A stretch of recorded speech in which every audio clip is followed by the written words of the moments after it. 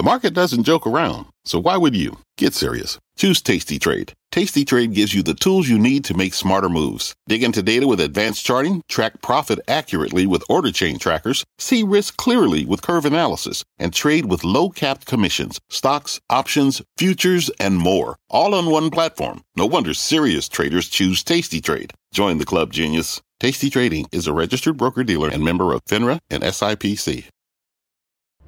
I'm Scott Wapner, and you're listening to CNBC's Halftime Report, the podcast, the most profitable hour of the trading day. We record this live weekdays at 12 Eastern. Listen in.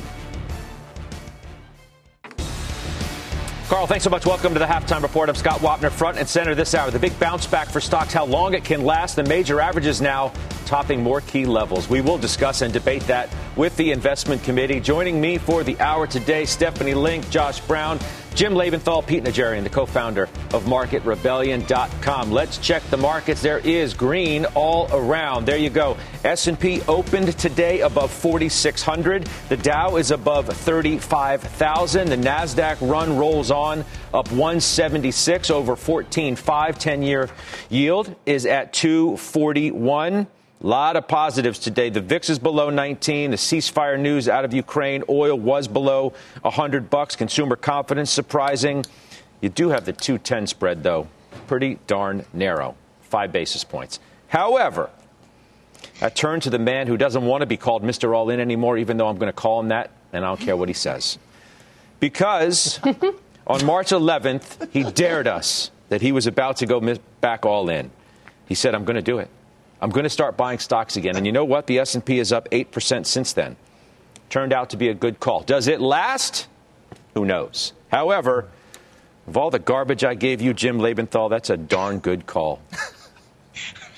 Thank you, Brother Scott. I appreciate that. That was very graciously done. But how are you feeling now, though? How are you feeling now? We've come a long way in a reasonably short period of time. And, yes, I went down a list of all the things that are working for us. For now. Yeah.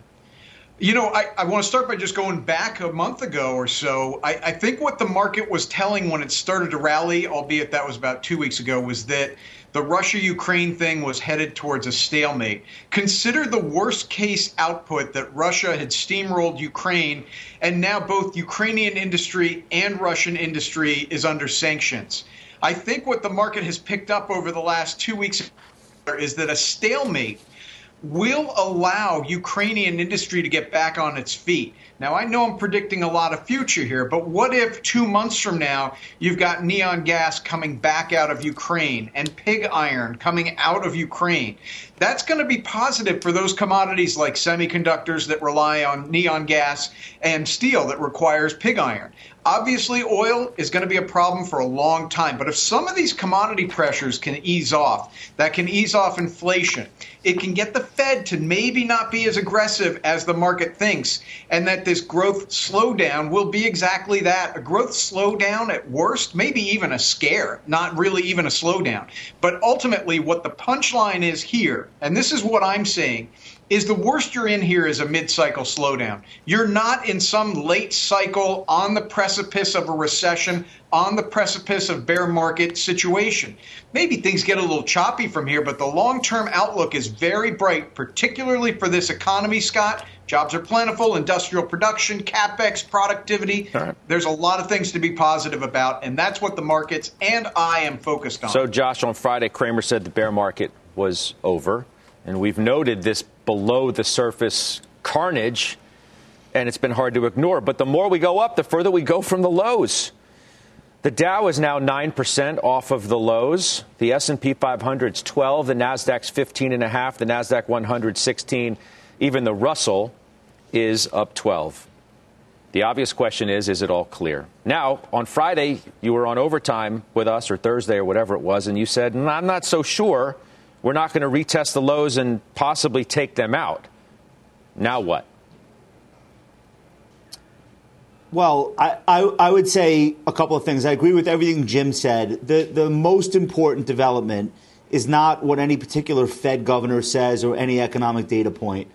When you have the possibility of a ceasefire and the end of civilian casualties in the news every night, and you see that pressure come out of things like wheat and oil and gas, not that prices are about to mean revert to pre-war, but just that edge coming off, I think it's the most helpful thing for the market. And you can see it, like when you look at the travel stocks, that's an obvious. But then even look at the autos. Why is GM up 5% today? Why is Ford up 6% today? They're not doing stock splits like Tesla. What's going on? It's just that general easing of some of the harshest of the inflationary pressures that I think are really positive. Now combine that. You've got REITs screaming hot today. I'm in Simon Properties, looks great. CB looks good. PSA looks good. Public storage. That whole index is looking good. The airlines, I mentioned travel, credit services bouncing, Visa, MasterCard. So it's very broad-based, in addition to all of the high-growth tech stocks that have upped the most off of their lows. Arguably, they had the most to bounce because they're down the most. But I want to point out Apple, another stock I'm long. Apple's coming off its best week since 2003. You literally have to go back 2 decades to find a week in which Apple is up 16% from the lows. And keep in mind, this was a tiny market cap in 2003. So this one is really meaningful. It matters for the Dow. Well, it's up 10 straight days. For the S&P 500. It's going for 11 straight That's right. days. It was at 150 2 weeks ago. That's right. It's very, very meaningful to the markets. Not like spiritually, statistically. Apple is the thing that matters more than any other thing we could point to, and it's a dramatic move off the lows, and I think that needs to be respected along with all that other sector stuff that I gave you. So I wouldn't argue with anything that Jim had to say there, but I don't think that that means anything about what we're going to be dealing with in the second half, and I would not look at an incredible bear market rally and say that we could definitively say anything is quote unquote over. I get you, and I'll come back to you real quick before I move on. But I note the change in dialogue, the change in narrative a little bit from you, because when I asked you these same questions before, you led off multiple occasions with fears of Russia and Ukraine escalating into something possibly nuclear. You mentioned that multiple times. I didn't hear that out of you at all today. And as I said, the further you get from those lows, the harder maybe it is to keep building a potential negative case. The resiliency of this market is perhaps now its greatest asset. Price is clearly telling you that the worst may be over. I don't think you could argue with that. However, I would just point out this week we had an inversion of the 5-year Treasury and the 30-year Treasury. The last time that happened was in 2006. Stocks continued to rally well into 2007 and then went down 60% from their highs. So we should not interpret stock rallies in any condensed period of time as being indicative of something larger still to come. I've never in my lifetime seen the Fed be able to orchestrate a soft landing. I hope they'll be able to do it this time. It doesn't seem like that's what historically would be the best probability bet. So, and I'm not even saying recession this year, we have to have recession. I'm just saying let's not just look at green on the screen for 5-10 days and say, okay, all the stuff that we used to care about doesn't matter. But Pete, I mean, tech, holy cow. Yeah. It's been on a tear. You told us many days ago, keep an eye on the options activity in these mega cap tech stocks.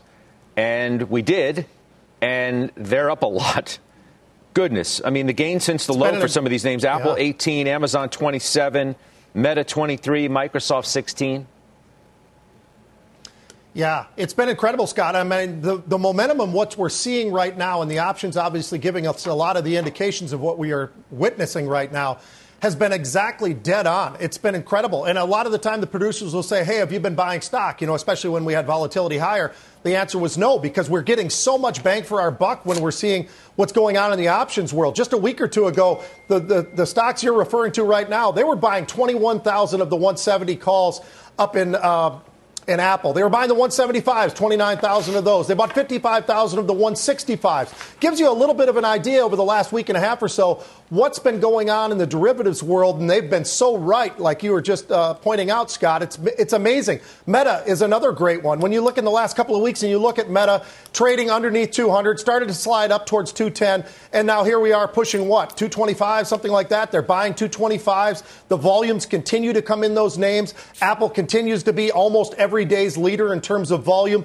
and throw in Microsoft as well. You got Microsoft. They've been buying 5,000 and 10,000 options at a clip each time that they've come in there, and all it's done is gone higher. So I think there's been great opportunities, and a lot of that pointed out to us through the volatility of what we're seeing in these the derivatives world, and it's been incredible, Scott. I just counted it as I was listening to Josh.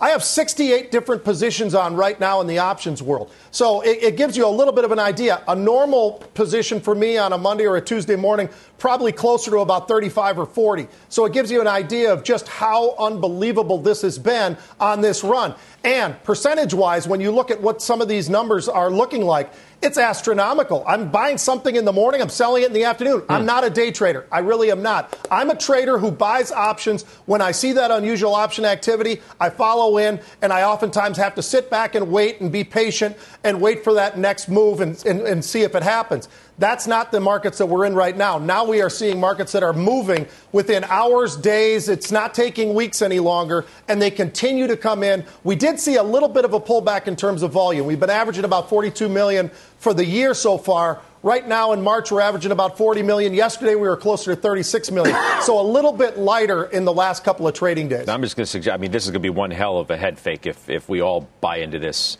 now and suggest that everything's great. And then you have a big rollover. All right, the Linkster. What's the most important thing you're watching, Steph? Oh, there's so many things, Scott. First and foremost, I do not think we're out of the woods. I think this year is going to be volatile, and I think it's going to be choppy and a trading range at best. If we get resolution on the war, that's fabulous, right? But we still have to deal with inflation, and it's rampant. It's everywhere. And we get the PCE deflator on Thursday. In the non-farm payroll numbers on Friday, we get the wage numbers. Those are the two things that if I could tell you I'm focused on, because inflation is everywhere, and I don't think the Fed can do anything really to change that. Even if they did 8 hikes this year, which is what the bond market is pricing in, I just don't think that that's going to mean anything to inflation. So we have to watch that. That being said. What happens if they get help? Right? What happens if the Fed gets a little help? I'm talking like commodities. Well, maybe commodities have topped out. That'll be a big help. It could be a help, and supply chains getting fixed could be a big help. And let's listen to what Micron has to say tonight after the close in overtime about supply chains. But in overtime, there you go. So let's listen to what they have to say, because that's going to be a very big report, a very big tell. That's certainly going to help inflation, the concerns that I have. But I'm still very worried about the wage numbers going up a lot. 5.5% is the number for average hourly earnings annualized for Friday. So watch that number. It's good for the consumer. It's bad for corporate America, right? So that's the one thing. Rents are going much higher. You look at the home prices, and they're up. Case-Shiller today was up 19.1%. We know rents follow home prices by a year. So rents are going up. Those two pieces I've been talking about for over a year, how sticky they are. And so that's why I am concerned that inflation isn't going to go away. And I don't think the Fed, with 8 hikes, maybe they have to do a lot more than 8 hikes, but that'll really slow the economy down. So what I think is really sort of interesting, though, in the last 2 weeks, and then what we have been seeing, is really more of a rotation into growth versus value, right? And I think you're going to continue to see rotations throughout the year. The Russell 1000 growth has outperformed the Russell 1000 value in the last 2 weeks alone by 700 basis points. So, and a lot of momentum stocks are in the growth indexes, as we know. Of course. And I think it's a function of us being oversold, that sector, those sectors being oversold, growth in general as well. It's also recession fears. I'm not in that camp, but if we go into a recession, you're going to want to own more growth kinds of names. And I think it's mean reversion, because at one point this year, value outperformed. You just said, hold on. You just said, I'm not in that camp. You sure sounded like you were camping. Because, I mean, you painted a whole scenario in which the Fed was going to have to raise rates so many times and inflation was so out of control. So you think they're going to be able to pull it all off? How can you make that case and then suggest, well, I'm not in the recession camp? Well, I'm not in the recession camp for 2022, for sure. There's a lot that can happen between now and 2023. I do not think we're going to be into a recession, but we have no idea how the Fed is going to get out of this. And they sounded hawkish, really hawkish last week, much more so that the market kind of blew off. To be honest, I was surprised. Mm-hmm. But we'll have to see what they do.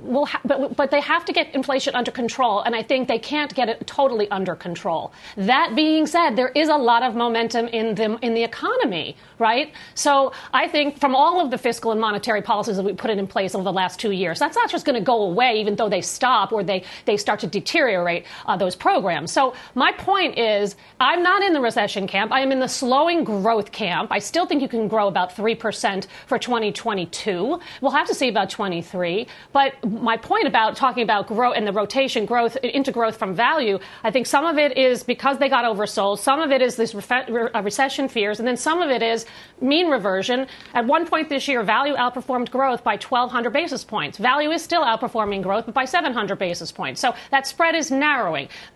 All of this are reasons why I have been balancing out my portfolio. I mean, all last year I was more cyclical, value, reopen. Mm-hmm. I got as much as 80% of my portfolio in those sectors last year. This year, I'm now about 60-40 into cyclicals and reopens and value still there. I still like those valuations especially, but I have been adding to more growth positions. I've talked about Apple. I've talked about Facebook. Mm-hmm. Expedia is also one. We're going to talk about another stock that I was buying later in the show. So I just feel like this is the year not to have big bets sector-wise and to be more balanced. Well, on your note, about growth and momentum, Farmer Jim, ARK is up 8 of the last 11 days. It's back above 70. If we can put up the ARKK, that's the innovation fund. There it is. It's back above 70 for the first time since the 1st of March. It's back above its 50-day moving average. That gives you an idea of how much momentum names, the likes of which Steph is talking about, have come back. Those are not momentum names. Momentum names. All right, whatever. Growth. Those are the opposite of momentum. Those are the opposite of momentum. Growth. I meant growth. Your Honor, I hereby strike the record. Okay. There. See, we took care of that right now. All right. Meme stocks are back. Okay. Hold on. Meme stocks are back. Okay. Robinhood is going crazy. Farmer Jim, before Josh takes the pulpit and does his thing, please. Let me give a piece of advice here. If we're going to dance with the idea that maybe this is just a cyclical rally in something that's a bear market, if we're going to dance with that, I don't believe it, okay? But maybe the ARK stocks are not now the place to go. If you want to buy Apple here, if you want to buy my cyclicals and you know what they are, I don't think you get too badly beat up if this is just a cyclical bull rally in a secular bear market. Again, I don't think that's the case. What I'm trying to say here is I think if you're buying the ARK stocks now after the rally that you've seen, to me, you're taking on too much risk. Now, I will be honest and say I did not add to Twilio or PayPal or Salesforce. And in that regard, I'm wrong. But I've added other stocks that have done very well, so I can live with myself. But I don't think this is where you're supposed to buy right now. No, and I don't even think I was trying to initiate that kind of conversation. I think, Josh, it was more like if you want to look at what's emblematic of this move now, it's the fact that ARK is way back. Meme stocks are raging. Bitcoin's doing its thing. You get where I'm coming from. I 100% do. Ask yourself, do you think any of that is really sustainable? Or were there just too many people too bearish, pressing short bets that had worked spectacularly, overstaying the party to the downside? And did some of that pressure have to come off? Robinhood's rally is remarkable, but only because of how low it got to. This was a $10 stock very recently, but it was 70, okay? And a lot of people were looking for that to be a single-digit name. So you have to, think about the context. I think Robinhood and Coinbase are rallying in tandem primarily because of what's going on with Bitcoin. That is the most money both of those companies make, is trading crypto. Robinhood barely makes money on equity trading, and the few equities it does make trading happen to be AMC and GameStop, just because of the sheer amount of value and the sheer lack of knowledge of the people transacting in those trades up against Citadel. So yes, this past week or two, those stocks should be rallying. But let's not act like that's the primary trend. That's counter trend. The big picture trend is not doing more of what worked in 2021 with your fingers crossed. Doesn't mean there aren't opportunities when those areas get oversold. I get it. It's a function of time frame. Not everybody is equipped to do 5 and 10 day swing trades while they're trying to work a full-time job and raise a family. So you have to know who you are as an investor before you decide which weapon you want to pick up and try to fire. But here's the bigger picture. Yeah. The Fed has no idea what its end game is. None. They use these terms. I mean, it's almost astonishing that we're still taking dot plots and forecasts at face value. They talk about things like, quote, moderate overshoot of the target. Does anyone know what moderate means in that case? Probably not. Yeah. They talk about their goal being a broad and inclusive labor market. Well, what the hell does that mean? Is there any number attached to that? So really, we're in this place where the market has already tightened for them. You got a 30-year Treasury at 2.5% and inflation at 8%. Never happened in history. And we know one thing for sure. The cost of everything, including money, is going in one direction between now and the end of this year. Let me interrupt you for, I know, and on that note, can we throw up the 210 spread, guys? Because as our Liz Young. Not good, Judge. What? I'm going to tell you right now. It's not good. It's about to invert. I mean, you're at 2 basis points. The spread between the 2-year Treasury and the 10-year Treasury there it is, right there, which could literally happen as we're having this conversation. It was about 5 a couple hours ago, and here you are now. So, Steph, that's going to be the dominant narrative, is that when you get an inversion of the curve, this particular part of the curve, it's only a matter of time before you get a recession. Now, it doesn't happen in 2 months. It doesn't typically happen in 5 months or 8 months. It takes a long time. I think 18 months. That's why I wanted you to clarify when you said you're not in the recession camp. It's very easy for us to have a conversation and say, oh, are we going to have a recession? Well, the inversion of the curve doesn't mean you're going to have a recession tomorrow. And it's important to let viewers know exactly what we're talking about. You could still have a recession. It just might not be for a year. It could be 14. It could be 16. It could be 18 months. But that is an important thing to watch, what's on your screen right now. Guys, maybe in the back we can get Santelli or Leisman as well. That's what I think want to do. Scott, that was the whole...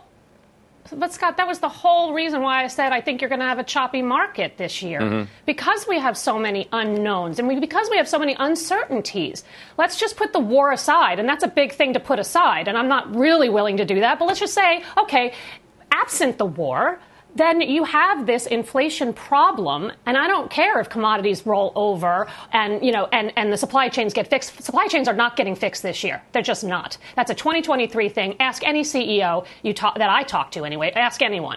But that's why I said, listen to what Micron says tonight, because that's going to be a big deal. But anyhow, so if commodities give you a break and supply chains don't get fixed, though, until second half 22 or into 23, then you still have high elevated inflation and you still have problems with wages and with rents. And home prices are off the charts. So that's why I said in the beginning, it's going to be a choppy year. We're going to have some great moments where growth is now outperforming value. We're going to have some great moments when value outperforms growth. But I don't think the market as a whole can go much higher than here. I think you're in a trading range. And yes, I do not think we're going into a recession this year. But I think at some point next year, we're going to have to watch the data. I have said it a long time that the Fed should raise rates 4 times and then watch the data. Now they're talking more than that. And the bond market is pricing in 7 to 8 times. So we'll have to see. But they don't know how to get out of this right now. And I think that's a problem. And that's going to be, sentiment-wise, that's going to be a problem for the markets. That's why multiples are where they are. They've contracted. Bear with me, Steph. Hang on a second. Leisman's on the phone. Steve Leisman is our senior economics reporter. As we watch this, 2 basis points, the 2-year, 10-year spread, Stephen, even though we've had a conversation very recently about whether that's the best place along the curve to look for signals of a recession, it's going to be the dominant headline and the conversation. Yeah, almost certainly. You have to watch it. We talked about last week, the Fed and several economists like to watch the near-term 3-month to 2-year spread. They think that's a better indicator because markets are taking bets on near-term outcomes. And they're a little confused as to why the 2 and the 10 itself would be expressing what the market thinks about the near-term outcome, given that they're 2 and 10 years away. But you have to watch all parts of the curve. And the idea is, I think, filtering in that the Fed may be doing an awful lot here, Scott. And I think that's really the considered opinion of the market. I think when I looked early this morning, there were 8 more rate hikes built in and a couple 50s. And, the market seems to be taking that. I think the Fed right here, Scott, is going to take what the market gives it. I mean, you say, that this is the market reading the Fed doing a lot. The question is, Steve, whether it becomes too much. I think that's right. And I think I heard Stephanie talking about this idea of the Fed, taking a look around after 4 hikes, and it's still going to do that. I mean, I don't think there is no autopilot here. I would give anybody, I guess I'd give 3-to-1 odds. You'd have to pay me $3, but I don't think Powell's going to say automatic pilot at all. There is no automatic pilot. But I think he sees, the general view here is the Fed has to get to neutral and wants to get to neutral relatively quickly. So I think it's not going to really look a whole lot around until it gets to around 2%. I think that's, 1 3/4, 2%. It needs to get there and get there relatively expeditiously. And then it will look around as to whether or if it has to go further than what it considers to be the neutral rate. How does the Fed view, I don't know if this is a silly question or not, but I'm going to ask it anyway. How does the Fed view the 2-10 spread and what's happening along the curve while at the same time the stock market is rallying? I think it is trying to take, Scott, a broad view of financial conditions. It doesn't look at any single point in the curve. It doesn't look at any single indicator. There are folks out there, there's the Larry Summers point of view that says, hey, you've got to bring the funds rate up above the real funds rate up above neutral or at least to 0. So depending upon what your inflation rate is, if you say, hey, we're going to get inflation down to 3, that means a 3% funds rate to get it at least to 0. And they argue that that's what you need to do before your stimulant. But I think the Fed looks across a broad spectrum of spreads. For example, look at the widening of spreads in the mortgage market. The Federal Reserve considers that to be tightening. Look at the sell-off, not just, I think, in the NASDAQ as an average or a composite, but some of the higher beta names, higher PE names that were out there. Some of those stocks are off 40%. The Fed would view that as financial tightening. I think the Fed is looking for financial tightening to ease and slow the economy. And honestly, it's looking at the extent to which this economy ends up in a soft landing or the possibility of a recession. I don't think they would rule that out at this point, but I think that they're doing what they believe they need to do, which is to fight inflation and kind of deal with potential economic outcomes on the backside of that. You could read the activity in the stock market, I guess the Fed could, and say, see, it's working. We're speaking loud and clear, and the market is okay with what we're doing because look at what stock prices have done from the bottom. We've talked about that a lot, which is what the Fed is looking for from the stock market. The big concern, I think, of somebody like Jay Powell is that he doesn't come in the morning and the market is gapped down 5,000 points. But if he comes in on 30 or 40 days later and the market is down 10% or 15%, it has done so in an orderly way, and that's the market's considered opinion as to where stock values ought to be relative to the outlook for the economy, earnings, and the funds rate, then he's going to be fine with that. And the idea that the market has rallied since then, I think he probably raises an eyebrow and says, if that's what you want to do, that's fine. But I don't think that's something that's going to, and I think that's something that probably encourages him, hey, I'm okay here with what I've laid out. I mean, the Fed could hike 8 or 9 times this year, Scott. It's not a crazy idea. Where would that put you? What would that be? 175 or even 2 percentage points? You could be at 2. Before I had this call, Scott, I looked earlier this morning, not in the mid-morning, but the December Fed Fund futures was trading at 234. So you do the math from 0.37, that's 200 basis points of additional tightening. And hey, like I've said 100 times, you guys are already living with that. Look at the change in the 2-year from when Powell pivoted in November. You are up. There is 200 basis points of tightening already in the market. When Stephanie comes into the office and decides what to invest in, she's already dealing with the 200 basis points 2-year in the economy right now. Josh Brown has a question for you. And maybe, Josh, one of the reasons why you are reticent to say that it's all clear and the worst is over is because of what you were looking at on the screen right now, which, as I was saying it, you were saying not good, not good. It's not great. I've had Campbell Harvey on my podcast a couple of times, and every time I say, all right, this time will be different, it ends up not being different. And this one won't be different either. But, Scott, you made an important point about the distance between the inversion and the actual recession being all over the map. I think that's important. Leisman, can we talk about financial conditions tightening? To me, this is the single biggest story and the most important thing for people to pay attention to.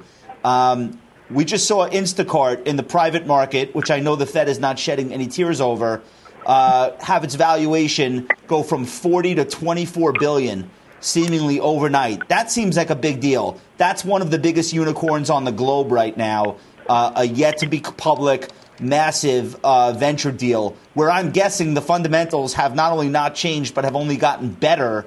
But people looking at the fact that we had a 2-week IPO drought in the markets and valuations all over the place, even in growth, have to be rethought. I also wanted to throw in commercial mortgage-backed securities. There's a big story at Axios about the first cracks in the office real estate market starting to appear. You just have these areas that historically, when they've gotten stressed, we've blown past it and said, well, who cares about that? That end up being really significant for the bigger economy eventually. How much of this stuff is entering into the radar screen at the Fed, like away from the S&P and the yield curve? Are they looking to these funding markets, leverage loans, venture? Is this stuff important to them? So they looked, I think, the great questions, obviously, Josh. My take would be they look to these things for tightening of financial conditions in the first approximation. The next thing they want to know, Josh, is the extent to which this stuff shows up in the real economy. Does this company losing its funding or having its valuation cut in half create less hiring? Does it create less investment? Does it create less demand for goods? I think that's what they're looking for, and I think it will. I think it's an interesting story that I'm actually working on. You're forcing me to talk about it now. But one of the things that's fascinating is the extent to which the Fed is supposed to have this impact on the real and sort of industrial economy, right? Like housing and autos. And what you're pointing out, Josh, is a fascinating story. The extent to which the Federal Reserve and its policy may be having among the most profound effects inside of technology and tech. And you have a guy that he was going for his Series B funding, or he was going to go to the IPO market, and all of a sudden what's happened with the Federal Reserve has cut that off. You could be having a profound effect of Fed policy in just the place you wouldn't expect it, which is in the tech explosion. And the question becomes, does that move over into the real economy? And the separate answer to that, I'll keep the second part of this really quick, is when you talk about blowing up of these sort of derivatives, the Fed will be very concerned about that if it creates disorderly or systemic problems with liquidity. And Leisman, let's be clear, too. An inverted part of the yield curve doesn't always mean a recession, but you've never had a recession without the yield curve inverting. Yeah, that's right. And I think you were also talking earlier about the distance, right? I want to hear what these guys on your terrific committee say when I tell you that you could have a recession 6 months from the inversion or 24 months from the inversion, and you could probably have double-digit gains in the time between the inversion and the actual recession. And by the way, it doesn't necessarily mean it. You have to have the inversion for a recession, but it doesn't mean an inversion leads to a recession. And by the way, you have to be negative. The positive, too, doesn't work. Well, my point also is, Pete, for somebody who looks at parts of the market the way you do, if this part of the curve does invert, and we're talking about all these catalysts, right? And I mentioned that tweet on Friday evening from Lloyd Blankfein, who sort of marveled at the fact that you've had all of these things in front of the market and not a single one of them, or collectively, it wasn't enough to derail this move in the market. And he ended his tweet with kind of bullish. And at least for the here and now, the market has been able to look past a lot of the risks in front of it. If you get an inversion of the yield curve, is that a game changer in and of itself for the way people are going to think about this rally? And that maybe is the thing that has the most to say about whether this can continue or not. Sure, Scott, but I think that the issue still remains at what time frame, right? I mean, Stephanie was just talking about it. She's looking at this and thinking, well, is it 6 months? Is it 16 months? Is it 2 years? What is it? I think that is obviously the key element here when we're talking about this and when we get there, because as of right now, it's just been the environment we've had and the volatility and velocity of these moves, as we document almost daily when we come on here, has been pretty incredible. I mean, let me interrupt you for a second, though. What I guess my point is more, who knows where down the road if you're going to have a recession. The fact is, to a lot of people, if the curve inverts, you're on the clock, so to speak. Right. Yes. So if that starts dominating, Pete, the narrative, more so than the incredible rally that we've had in stocks, and then one becomes unable to handle the weight of that, being the stock market, unable to handle the weight of, are we now on recession watch? And that's the thing that ends what has been a dramatic and incredible move from those lows. Well, it's partially why I think that you're hearing from a lot of the panelists right now today about the cautiousness of what we're seeing in front of us right now, because we've all been watching that. It's been sliding closer and closer and closer to this inversion, and obviously Steve's been all over this thing as well. So, as we've watched that, Scott, I think that's just one more element. We talk about all these different catalysts, whether you want to talk about the war, you want to talk about the Fed and what they're having to do, inflation, this inversion that we're seeing, all of that. These are all catalysts that we all are very well aware of. But when we start to see something actually fulfill what we've seen in the past and does give us that bit of a roadmap in terms of time frame, that's the one roadmap we don't have. We know that it's something that generally it's going to follow along, Scott, but we can go for a while even with that as a backdrop before we actually start to get to that point. And that I think is what Stephanie's saying, and I think that's what Josh is saying as well. So I would agree with both of them. All right, let's do this. Leisman, let me let you go. Go. You have a last comment? I wanted to push back just a little bit on what Josh was saying. And I know what he's saying in terms of there's a trail of tears among those who say it's going to be different this time. I mean, if he could find me the example of the war in Ukraine coming out of a pandemic, inflation is as high as it is, I just feel like there's plenty of reasons for uncertainty about the outcome here. And a belief that, hey, it could be different this time because we've just never been through what we're going through now from the macro factors affecting the economy. All right, we'll put that last button point on it. Steve, thank you. Thanks for coming to the phone. That's our Steve Leisman. We're back. We do have some trades to talk about. You see Cleveland Cliffs today. I know Jim Lebenthal did. We're going to talk about that, among other things, when we come back.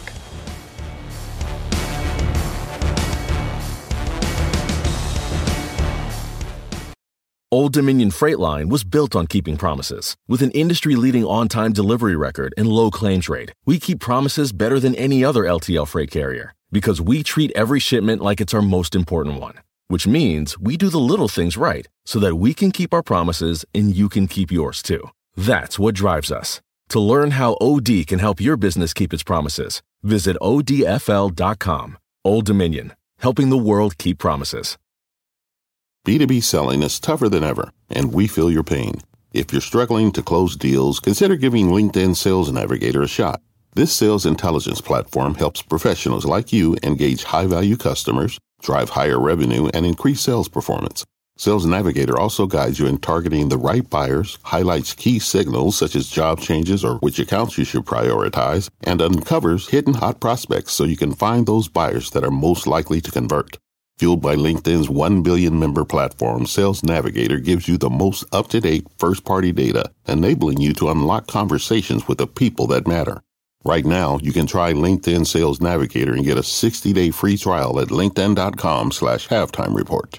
That is LinkedIn.com/halftime report for a 60-day free trial. Let LinkedIn Sales Navigator help you sell like a superstar today. Just go to linkedin.com/halftime report and get started.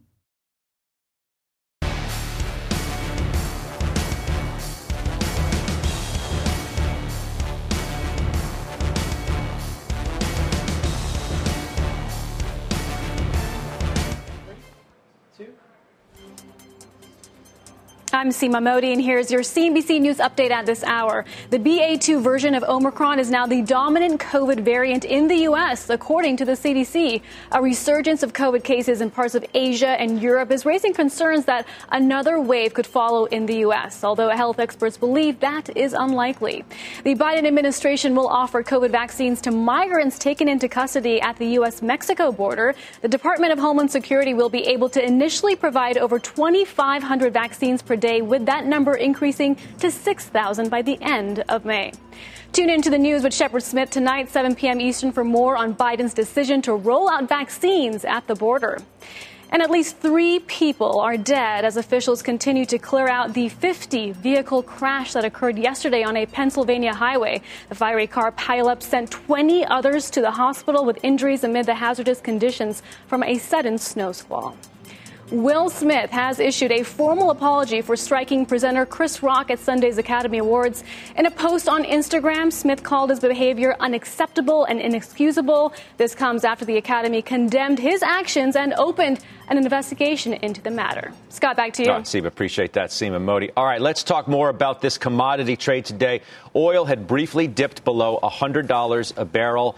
Let's show shares of Cleveland-Cliffs. Jim Lebenthal, you had to figure that we were going to discuss this today. Cliffs was down almost 10%, if not more than that early on. You begin to wonder, how closely this is tied to the direction of oil and commodities. And if commodities themselves are topping out, if Cleveland-Cliffs has as well. Yeah, so great questions. I appreciate you bringing it up. It saves me a lot of tweets later on.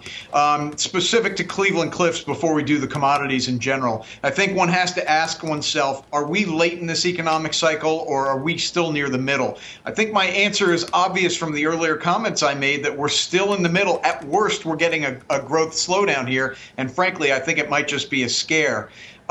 Cleveland-Cliffs. Okay, look, the analysts still have $5 billion in EBITDA for this year. Guess what? They did $600 million of EBITDA in the first month of this year, and February and March are going to be a lot higher based on price increases out of the Ukraine mess. So I just think the analysts are way behind on this. That's specific to Cleveland.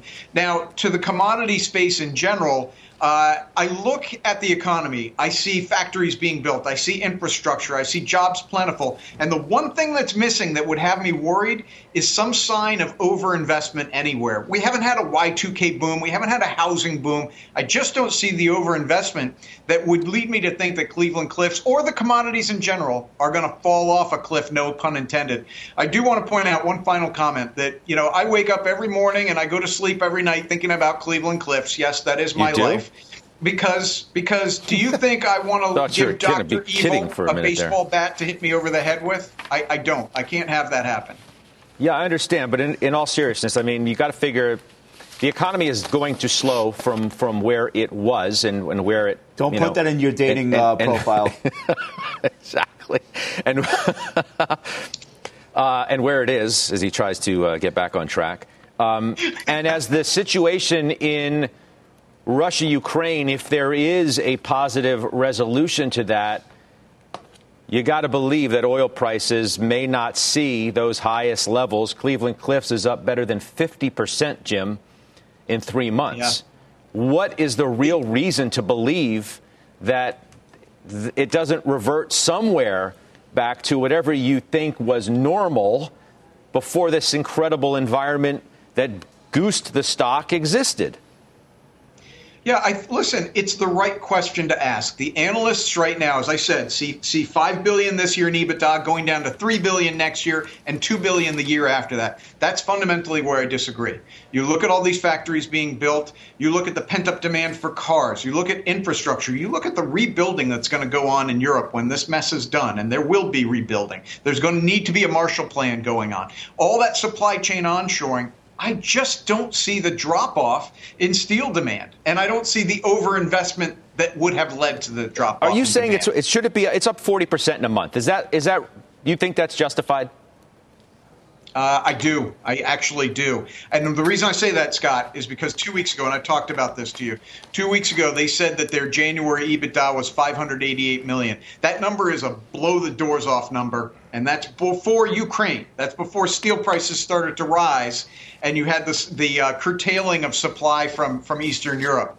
I do think it's justified. Now, a 6% pullback today, it's going to happen. On that march to 40, it's not going to go up in a straight line, but you've got to buckle your seatbelt and stay with it.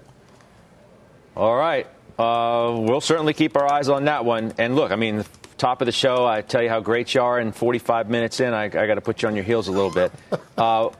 We're about 2 basis points, the spread on the 2- and 10-year Treasury notes, closely watching that to see if it does invert as we worry about a recession and what the message of that chart is right there. We're back right after this as we stay on the story. As we've seen that narrow even more as we've been on the air, stocks have fallen off their best levels of the day. We're back after this.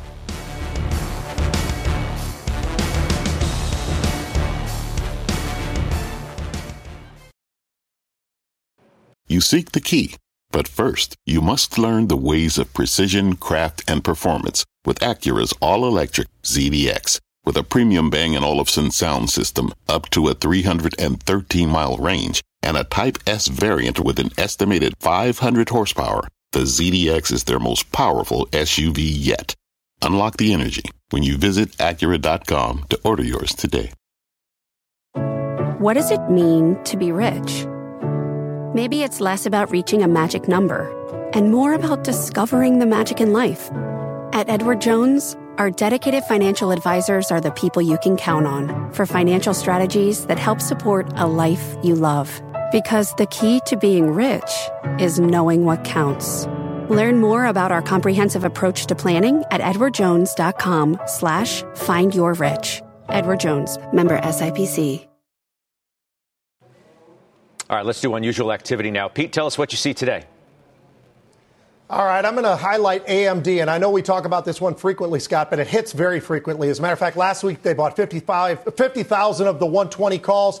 This week they're buying 25,000 of the 125 calls that expire on Friday, paying about 87 cents, a little over $1 for those calls. Pretty big trade. Anytime I see those trades, they've been right very frequently.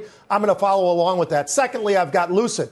Now, Lucid's another one where it hits once in a while with some really large trades. Today, they bought 31,000 of the April 1st expiring 30 strike calls. Stock was trading right around 26 at the time. So these are very inexpensive calls, but nonetheless, there's a pretty decent investment going into these. Lastly, I'm just going to update Snowflake. Snowflake, we had a lot of buying over the last couple of weeks.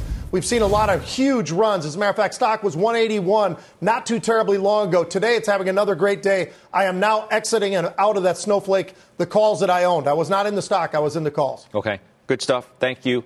We'll take a quick break. Then we'll tell you about that new buy for Stephanie Link, or she's buying more of something.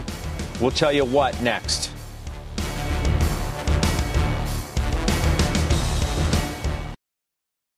All right, welcome back. We continue to call your attention to the spread between the 2-year note and the 10-year note has narrowed within tightened within 2 basis points. It has been a key indication in the past of recession. As I told you earlier, you have not had a recession without that part of the yield curve inverting. It last inverted in 2019. We did have a recession, as you know, in 2020. Of course, that was due to the pandemic, and who could have seen that coming? But it's something that's incredibly important to keep your eye on.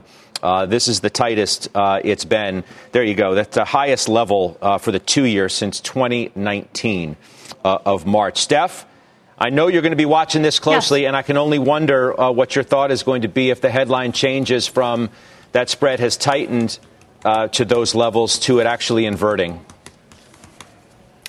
Well, look, it's worth watching, but I think that we have time before a recession comes. I mean, it's really hard to imagine a recession is coming near term, 3 months, 6 months, when you have a JOLTS number at 11 million, when you have confidence, actually, that was better than expected, when you have home prices up 19%. We got some pretty good data this week so far. We've got a lot more data to go.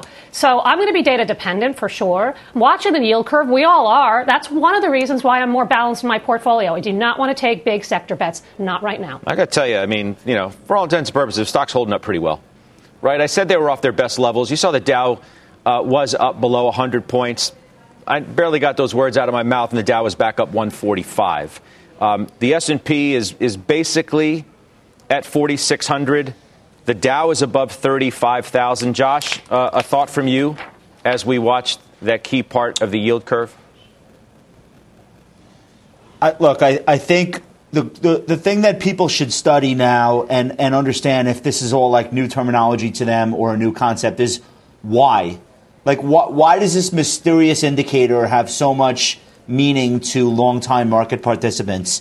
And if you think about a bank that essentially is borrowing short, lending long, so paying depositors today and making loans that are 5 years out, 10 years out, why would they continue that activity if they're going to make no money or even lose money on those transactions? Meaning, if we get to a point where the 2-year is higher than the 10-year yield, what economic benefit would there be for that kind of lending activity to continue? And when lending activity grinds to a halt, historically, it's either because people feel the environment's getting worse, or it's the thing that actually causes the environment to get worse. But either way, it doesn't end well. So that's why we're talking about this and fixating on it. It's not a kill switch. The economy could be fine for a long time after. It's about people's expectations for the intermediate term, not the short term. And I think we just have to establish that for the viewers so nobody does something stupid with their portfolio. I'm glad you pointed all that out. That was well said. And we were about 13. We were in within 2 basis points. Steph, before we run out of time, I want to get that trade, and it's Fortinet you've been adding to. Yeah, I have been adding to it. I initiated a position when the stock fell 16% year to date a couple of weeks ago, and I continue to add. I want to make it a big bet. The network firewall, total addressable market, is going to be $24 billion by 2030. I want to be involved. These guys had a great earnings report in terms of revenues, bookings, billings, and they guided higher across the board. So they have an analyst day on the 10th of May, and I think that's going to be a catalyst. I think they jack up their operating margin expectations. This issue, too, with the yield curve and what Josh, I thought so eloquently explained, why own bank stocks if you're in this predicament with the yield curve, if you want to call it that? And it goes to what Mike Wilson said yesterday, that, you don't want to be in the banks if you're going to have an inversion of the yield curve and a possible recession down the road. You own some banks. I do own some banks, and I've been adding to banks because I think the valuations are very attractive and the capital allocation stories are really very attractive. Dividends are also really attractive, so I like that. You do need a yield curve to be steeper, for sure, but those companies that have exposure to deposits, Bank of America has $1 trillion in deposits, so they will benefit from the short end going higher, and they also are very diversified in wealth management and also in investment banking, and we had a pretty good report from Jefferies last night, so I feel good about the trends right now, and I like the valuations. Pete, you're threatening to go within 1 basis point here, the spread between the 2 and 10. You own bank stocks, too. Can you make a credible case that you want to own them now in this environment?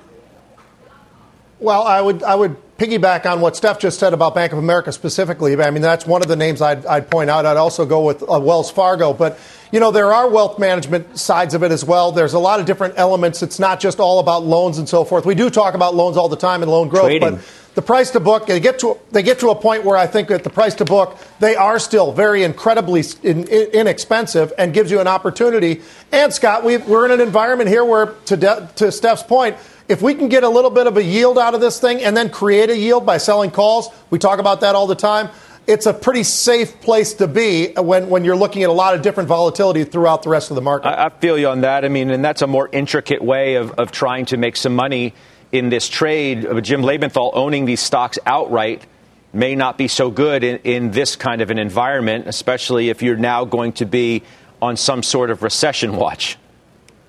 Yeah, but I do want to stress the point that Josh made that the recession may be a far ways off. And just to accent that point, we're 2 weeks out from the first rate hike. Traditionally, the markets have rallied for a couple of years after the first rate hike. But to your point, look, the flat yield curve is not good. It's not good. But you know what is good? Credit losses are going down. And the reason they're going down is because jobs are plentiful. Balance sheets are very strong on the banks, on the consumers, on corporations. It may be something that the banks can get through this flat yield curve. Give me your final trade, Jim, if you would, please. Paramount, I think it's the winner in the streaming wars, and I think the market's realizing that. Okay. Stephanie Link? United Healthcare, best-in-class managed care company. I love this deal that they bought today. Yeah, a day when Dubravko Lakos over at J.P. Morgan has very positive things to say about the healthcare trade moving forward. Josh Brown? Don't tell anyone, but it looks like a breakout in progress on Dutch Bros. Stock's breaking above 60, which it's been trying to do since early February. This could be it. We'll see. Who's Fubo? That's you, Pete? That's me. Yeah, we had some call buying in there. The stock's been absolutely beaten down. And when I see a little bit of that elevation of the call buying, makes me start to think, you know what, scratching my head, I'm going to jump on that as well. So I'm in the calls there. Good stuff. Yep. Good to see everybody. I'll see you again in overtime. I'll send it to the exchange. I think I know what they're going to be talking about. Kel? You've been listening to CNBC's Halftime Report, the podcast. You can always catch us live weekdays at 12 Eastern, only on CNBC. This is BVK for Ocean City Tourism, OCMD Streaming Audio. On March 11th, 2024, the title of the spot is STSA Leisure Summer. This is a 30-second composite stereo streaming audio mix. Get away with friends to the laid-back Maryland coast, where you can catch up while casting off and hang 10 while hanging out, where a day on board is never boring and full throttle is half the fun, where you can sink a putt, raise a glass, and there's always room for one more round. Ocean City, Maryland, somewhere to smile about. Book your trip at OCOcean.com.